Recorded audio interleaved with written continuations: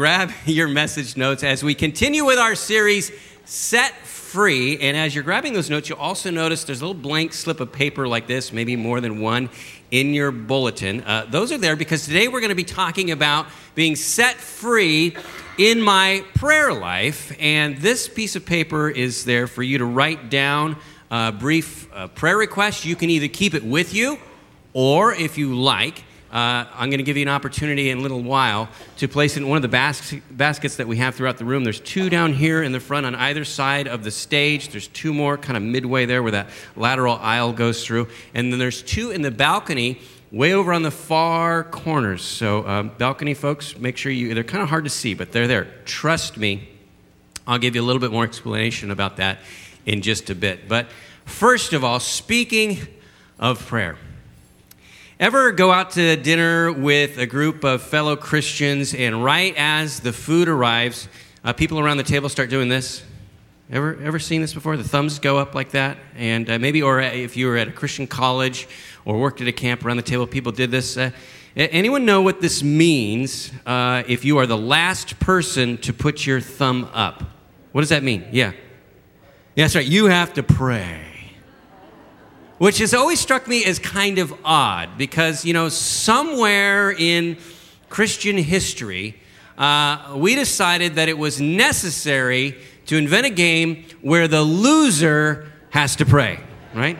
That's kind of odd. I mean, you'd think that a game would have been invented like that for when we have to, get a flu shot or give blood. It's like, go ahead, by all means, you first. But for prayer, I mean, a game that essentially says, you drew the short straw, so now you got to go talk to God. Good luck with that. A far cry from what we're going to see here today. It also, my brother was telling me last night, he went to Biola University. It was a Christian college down in Los Angeles.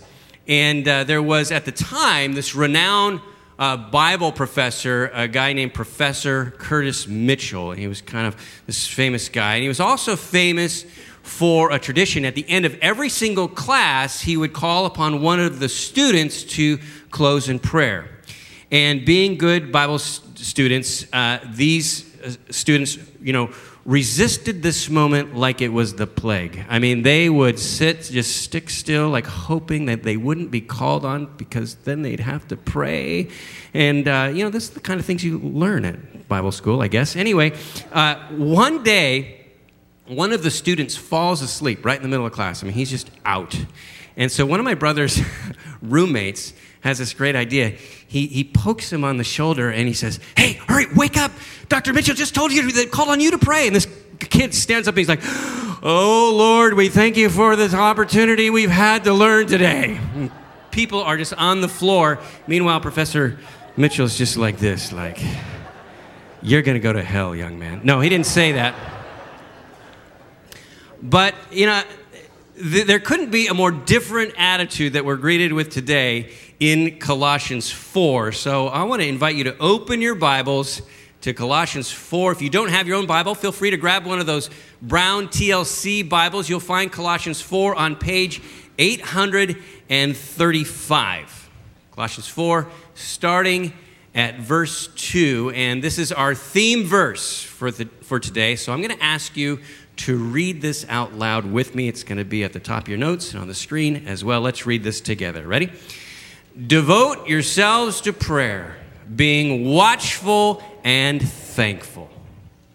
Far from being something to be endured, Paul says, devote yourselves to prayer. In another instance, in Paul's letter to the Thessalonians, he says, pray without ceasing. Pray without ceasing. I don't think that means that we're supposed to pray every single second of the day. I think it means that we're supposed to pray all the time.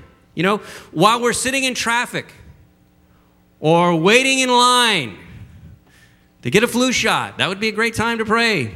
Taking a walk, returning email, pounding a nail. In every waking moment of the day, we have the opportunity, the invitation even, to connect with the God of the universe in prayer. I mean, that sounds like a pretty amazing offer, doesn't it?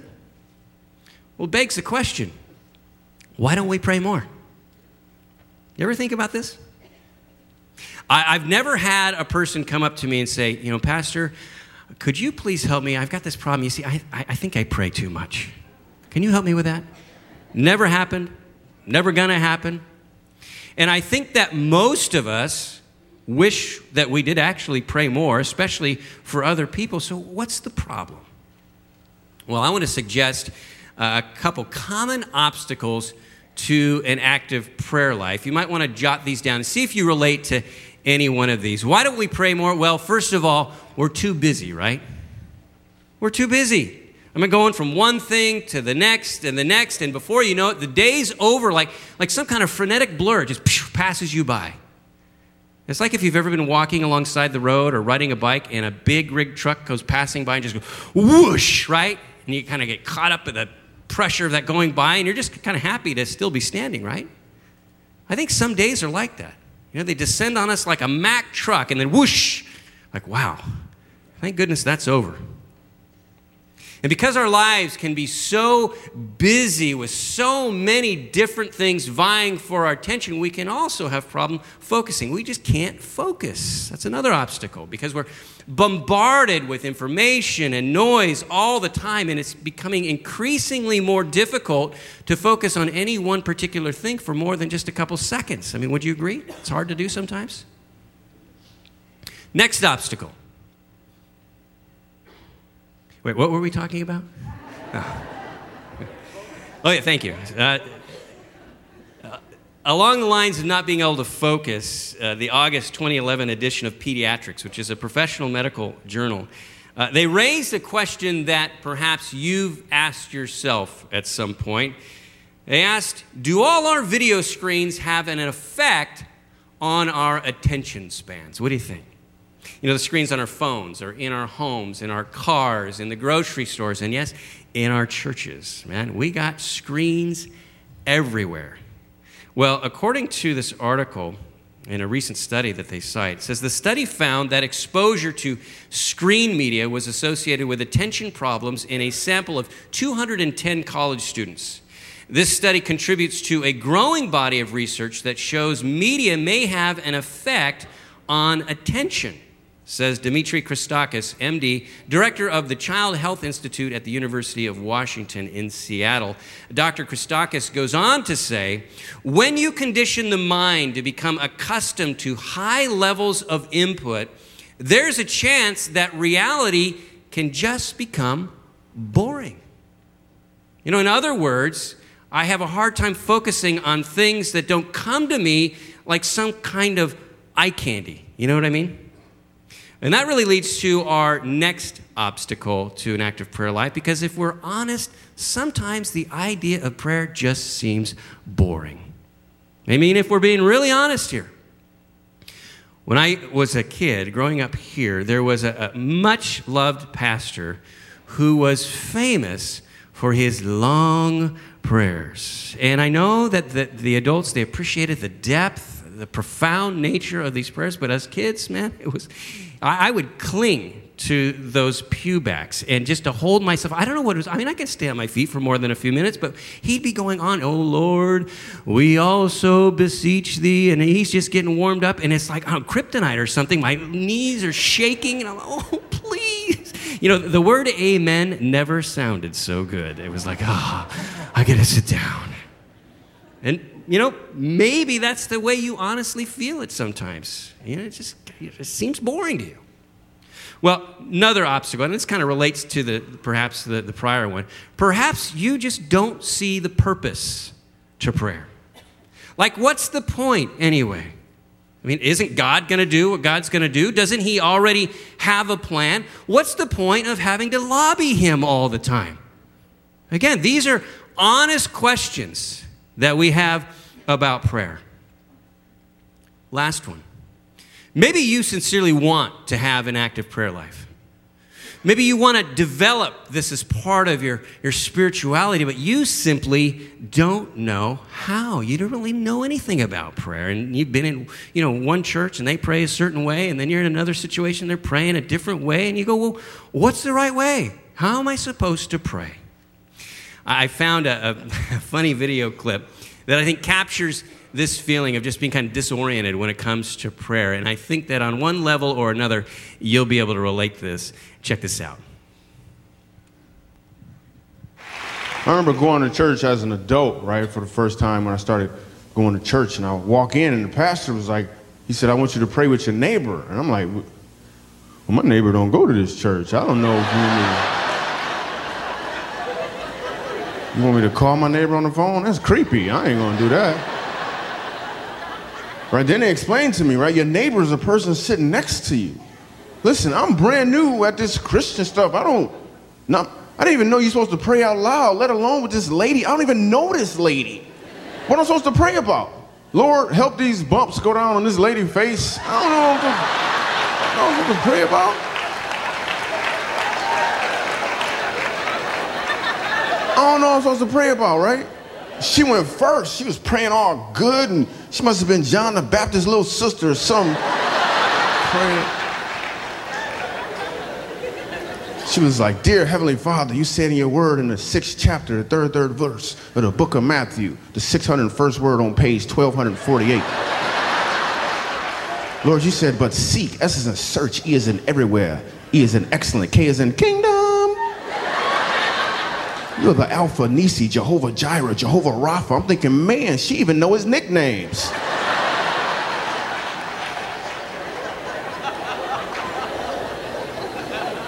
Now it's my turn to pray, right? But I don't got the spiritual vocabulary to just, but I'm not gonna let her outpray me. So I'm like, okay, God, first of all, you are good people. You know, you are good, Lord. You are good. You were good to the last drop, Lord. Because, Lord, I just got to obey my thirst, Lord. You know, because choosy moms choose Jesus. So, Lord, because, you know, as the rocket's red glare, Lord, it gave proof to the night, Lord. I believe I can fly, amen. Isn't that great? Oh, I love that. Any of you relate to that on one level or another? Okay, right now I'd like you to get together with your neighbor and pray, okay? Whether we're too busy or too scattered, we don't see the purpose, don't know how, these are all common obstacles to an active prayer life. So I raise the question, why pray? Why does Paul actually command us to pray here in Colossians 4? When he says be devoted to prayer, he's not like offering helpful advice or something that we might want to consider at some point. He's saying, hey, you pray. Do this. Well, if you remember only one thing about prayer this morning, I hope that it is this. We pray because prayer makes a difference. It's that simple. Prayer makes a difference, and that is great news when you think of how helpless we are in just about every single area of life. And the Apostle Paul, he was totally convinced that prayer makes a difference. Look at verses 3 and 4 when he writes, and pray for us too, that God may open a door for our message so that we may proclaim the mystery of Christ for which I am in chains. Pray that I may proclaim it clearly as I should. Now, a couple of observations.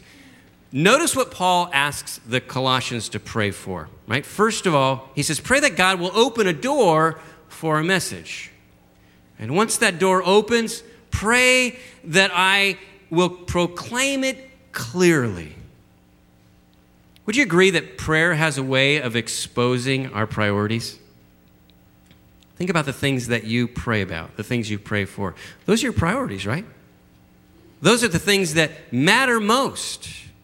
And I'm struck by the fact that even though Paul is literally in chains, he never prays, hey, pray that God's going to get me out of this mess. Pray for my freedom. I mean, that's what I'd be praying. Pray for me, please.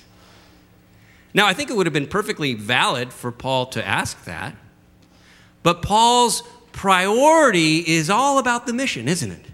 And he wants to get the message out. So when he writes the Ephesians from that very same jail, He says almost exactly the same thing. Ephesians 6, 19 and 20, he writes, "Pray also for me, that whenever I open my mouth, words may be given me so that I will fearlessly make known the mystery of the gospel, for which I am an ambassador in chains. Pray that I may declare it fearlessly as I should." Renee's been pointing out the similarities between Colossians and Ephesians, right? And this is a great example of that, the similarities between Colossians 4 and Ephesians 6 on prayer. And obviously, Paul's overriding priority, the thing he wants them to most pray for, is that the message gets out, even if he never does. As long as the message gets out. Well, did those prayers make a difference? Whatever happened to the Apostle Paul? Well, according to tradition, he was eventually executed by Emperor Nero. But the last authoritative word we have from Scripture comes at the very end of the book of Acts in chapter 28. The last two verses of Acts give us one final snapshot of the Apostle Paul. By this time, he's living in Rome under house arrest. And it says this: "For 2 whole years, Paul stayed there in his own rented house and welcomed all who came to see him. He proclaimed the kingdom of God and taught about the Lord Jesus Christ with all boldness and without hindrance." I mean, how cool is that? This wasn't written with an eye towards Colossians 4 or Ephesians 6. This is just the way it went down. Looks like Paul's prayer was answered exactly in the way that he asked. The message went out clearly with boldness without hindrance. You might be thinking to yourself, well, I mean, isn't that what God wanted to happen all along? Didn't God want to have the message go out? Why did anyone need to pray about that? Well, here's what I think. I think one of the reasons that God wants us to pray is because God wants to involve us in what He's doing. God actually wants us to be partners with Him. And when we pray, we're actually participating with God in a very real way. And it's pretty amazing when you think about it, because God doesn't need to involve us, but He's chosen to involve us, chosen to partner with us. And that's how much He loves us. So when we pray, we not only enter into the stream of what God is doing in not just like wishful thinking ways, not just for our benefit, but in really tangible ways. We enter into that. Those prayers are actually making a difference. I'll give you a very personal example of answered prayer. This is one that still stuns me to this day. I told you around Thanksgiving about the time when Laura was 20 minutes away from marrying someone else. Many of you remember that. And that was because we were 20 minutes away from not getting married because she was 20 minutes away from marrying someone else. I got that right? I'm still trying to wake up. Got that? Good. All right. What I didn't have time to tell you in that moment was that on that very morning, on that day we now call the unwedding, on that very morning, her mom and dad were on their knees in their living room praying that God would somehow intervene and stop that wedding. And they were joined by Laura's grandfather, who is now all of 109 years old, still on the earth, okay? Back then, he was a spry 93 years old. But what you need to know about her grandfather is that he is a heavy hitter when it comes to prayer. I mean, he's just a heavy hitter, okay? I mean, first of all, he's, got this deep, deep, lifelong faith in the Lord. Secondly, he's practically as old as God. And so I have to think that comes with some sort of perks, right? But seriously, James 5:16 says, "The effective prayer of a righteous man can accomplish much." And I'm convinced to this day that it was the effective prayer of a righteous man and Laura's parents that accomplished much and made all the difference. And that blows my mind because I think about the existence of our kids and the destinies of our lives, and it's amazing to me. And I'm telling you that if we're not praying, we're missing out on who knows what. And that's why this is so important. I mean, you expect your kids to ask you for things, right? Don't you? All the time. Well, remarkably, throughout Scripture, God, our loving Father, invites us to come and bring our requests to Him. And to do so as much as we like. And no, He's not going to give us everything that we ask for. In some cases, that would be a disaster. In other cases, it's a mystery, because there's times when, honestly, God doesn't answer prayers the way I think He should. But in every instance, those prayers are making a difference, not only in us, but in our world, and sometimes in ways we don't even see. Now, you may be thinking, well, that's great, Mark. I believe all that. I'm on board. Well, how does the Bible tell me to pray? Well, we only have time today to just skim the surface. And I just want to kind of follow Paul's simple little outline here. But if you want to plunge deeper into this subject, we did an entire series about this called 40 Days of Prayer a couple years ago. You can find it on our website under the Sermon Archives, or you can inquire more about that at the information desk. But here in Colossians 4, Paul has a few pointers for us. And the first thing he says is be devoted. Be devoted, just like we read at the very top of the hour. Devote yourselves to prayer, he says. In other words, find a way to make prayer an ongoing habit in your life. And I have to admit, I am not naturally a prayerful person. I'm not. Okay, I'm just not wired that way, so I need all the help I can get in this department. And one of the most helpful things occurred for me many years ago. I was reading through Matthew chapter 6, where Jesus talks a lot about prayer. In fact, the Lord's Prayer comes out of Matthew 6. But right before that, he's teaching us how to pray, and he says, by the way, don't pray to impress other people. That's what hypocrites do, so don't be about that.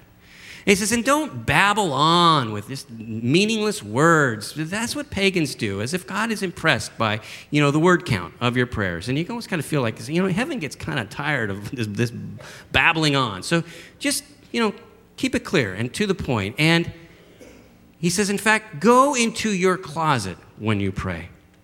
Now, what does that mean? I think it means go find a private place, because you'll never read about Jesus literally going into a closet to pray. But you will read on several accounts in the Gospels where he often withdrew to lonely places. His prayer closet was, out in the wilderness somewhere, out on a hilltop or in the forest. The point is, find a place where it's just you and God, where you can be alone. Because one of the best ways to make prayer an ongoing reality in our lives is to find your prayer closet. You might want to write that down in the margin or something like that. Find your prayer closet. And here's why this helps. Would you agree that we are creatures of habit? I mean, there's all sorts of habits that we have that are triggered when we're in certain places at certain times, right?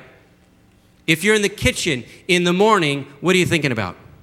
Coffee, breakfast. That's a conditioned response that we've built into our lives. And we have all kinds of habits, so why not use this to our advantage, right? I mean, find a place that triggers prayer. That's your prayer closet.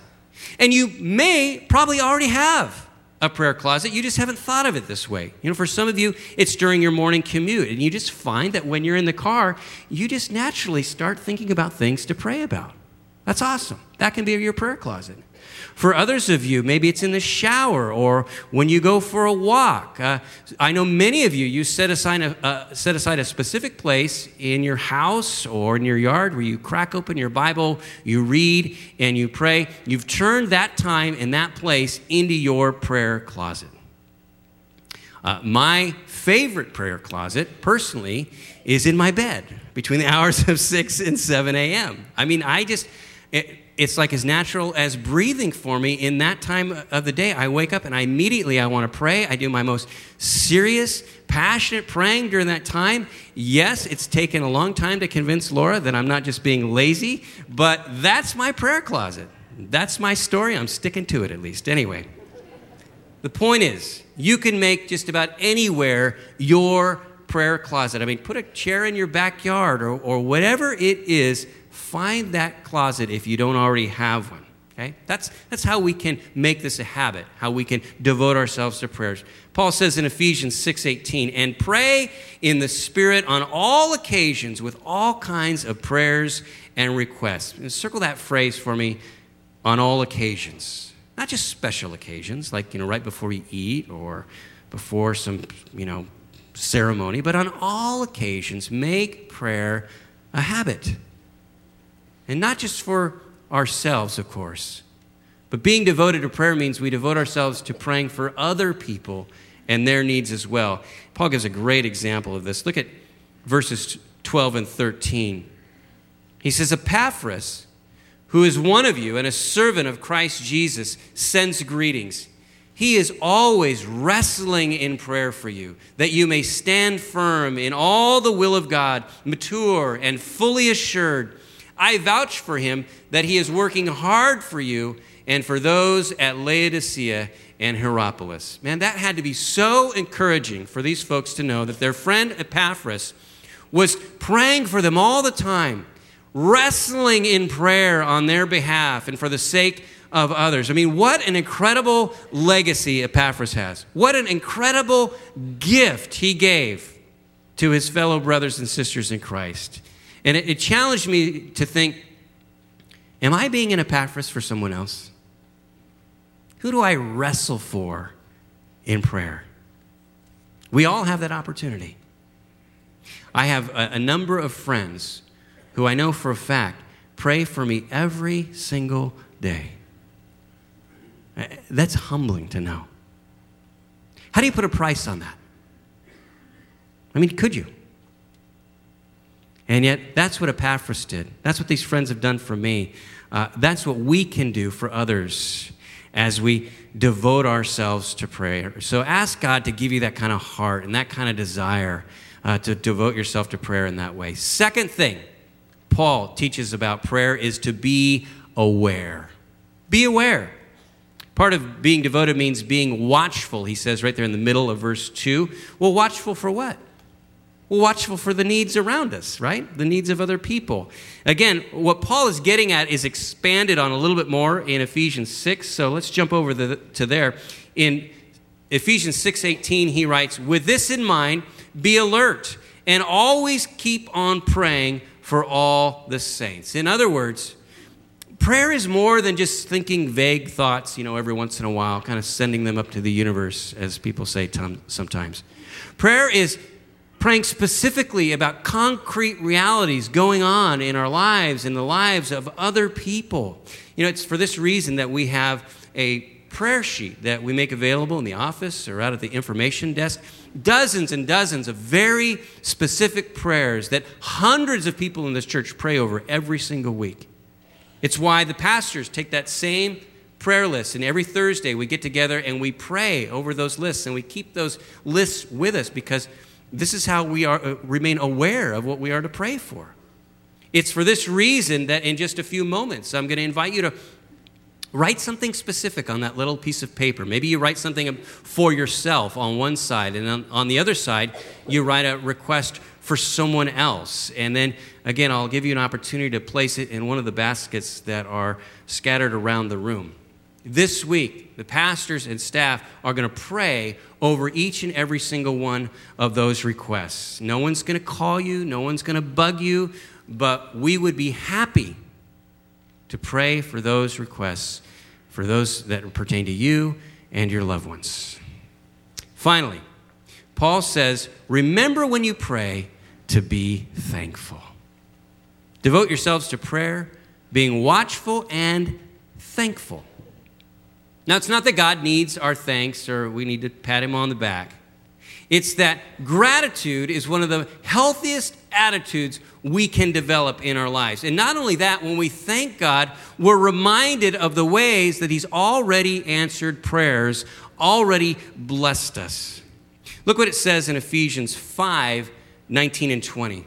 Sing and make music in your heart to the Lord, always giving thanks to God the Father for everything in the name of our Lord Jesus Christ. I mean, that's a great description of prayer right there, right? Giving thanks to God the Father for everything in the name of our Lord Jesus Christ. And you know what? You may not have everything that you long for in life. I'm sure you don't. I'm sure there are things that you've prayed for and you just wonder what the Lord's going to do with it. But the fact that you were able to rise an hour early and arrive here today in your own strength, or that you had someone who cared enough for you to do that on your behalf, to bring you to church, that in and of itself is a blessing not to be taken for granted. I was reminded of this in a powerful way. 2 weeks ago, I was speaking up at Mission Springs to a group of about 200 first and second generation Russian immigrants. They were all between 18 and 30. An amazing group. You remember when the Iron Curtain fell? Well, when that happened, a door of opportunity swung open that had been nailed shut for decades, right? And when the Soviet Union collapsed, Christian missionaries poured in through that open door. And these young people were the fruit of their efforts. It was so inspiring to meet them. They're bicultural, bilingual, spoke English and Russian just with equal ease. In fact, all their announcements were in Russian. They sang some of their worship songs in Russians, but then they would sing a song like we sing right here in church with some of the very same songs in English, and it would bring me to tears. Not that they were all that demonstrative. In fact, most of the time they just kind of stood there like, you would to salute the flag. But there was a depth of soul and gratitude that was unmistakable. You don't got to be swinging and swaying to have soul. There was a depth to their worship that brought me to tears, because this is what I realized. They weren't just singing for themselves. They were singing for their parents and for their grandparents who never could. Who weren't allowed to sing those songs, at least not without the threat of persecution. These are things that we take for granted so easily, don't we? So just being here today, just being able to worship, man, if you're able to sing and make music in your heart, or just quietly thank the Lord, boy, be thankful. Count your blessings. Give God the glory for his goodness to you, for the privileges and opportunities that he gives you. Because bottom line is this: prayer makes a difference. Well, didn't I already make that point? Yes, but I don't want any of us to forget it. Because here's the reality. If we're motivated to pray because we just feel guilty or out of duty, it's really never going to go very far. But when we are convinced to our core that prayer makes a difference, man, that fuels our passion for prayer, because, man, we don't want to miss out. We don't want to miss out on the opportunity to see what God will do, because, man, it changes my puny perspective. It changes my heart. It changes my attitude. Prayer changes outcomes. It changes lives. It changes relationships, because prayer taps into the power of God. Someone said it this way: when we work, but when we pray, God works. So why in the world would we not pray? Will you do that with me right now? Let's bow our heads. Heavenly Father, we thank you for this amazing opportunity to just freely come before you, to bring our hearts and our requests to you, Lord. And Father, in moments, there's going to be all sorts of requests that are going to flow into those baskets, prayers that are connected to real life realities, people who have deep hurts and burdens and concerns, or people who just want to praise and thank you for a specific blessing. Whatever it is, Lord, I thank you that you welcome our prayers, that you receive them, that you hear them.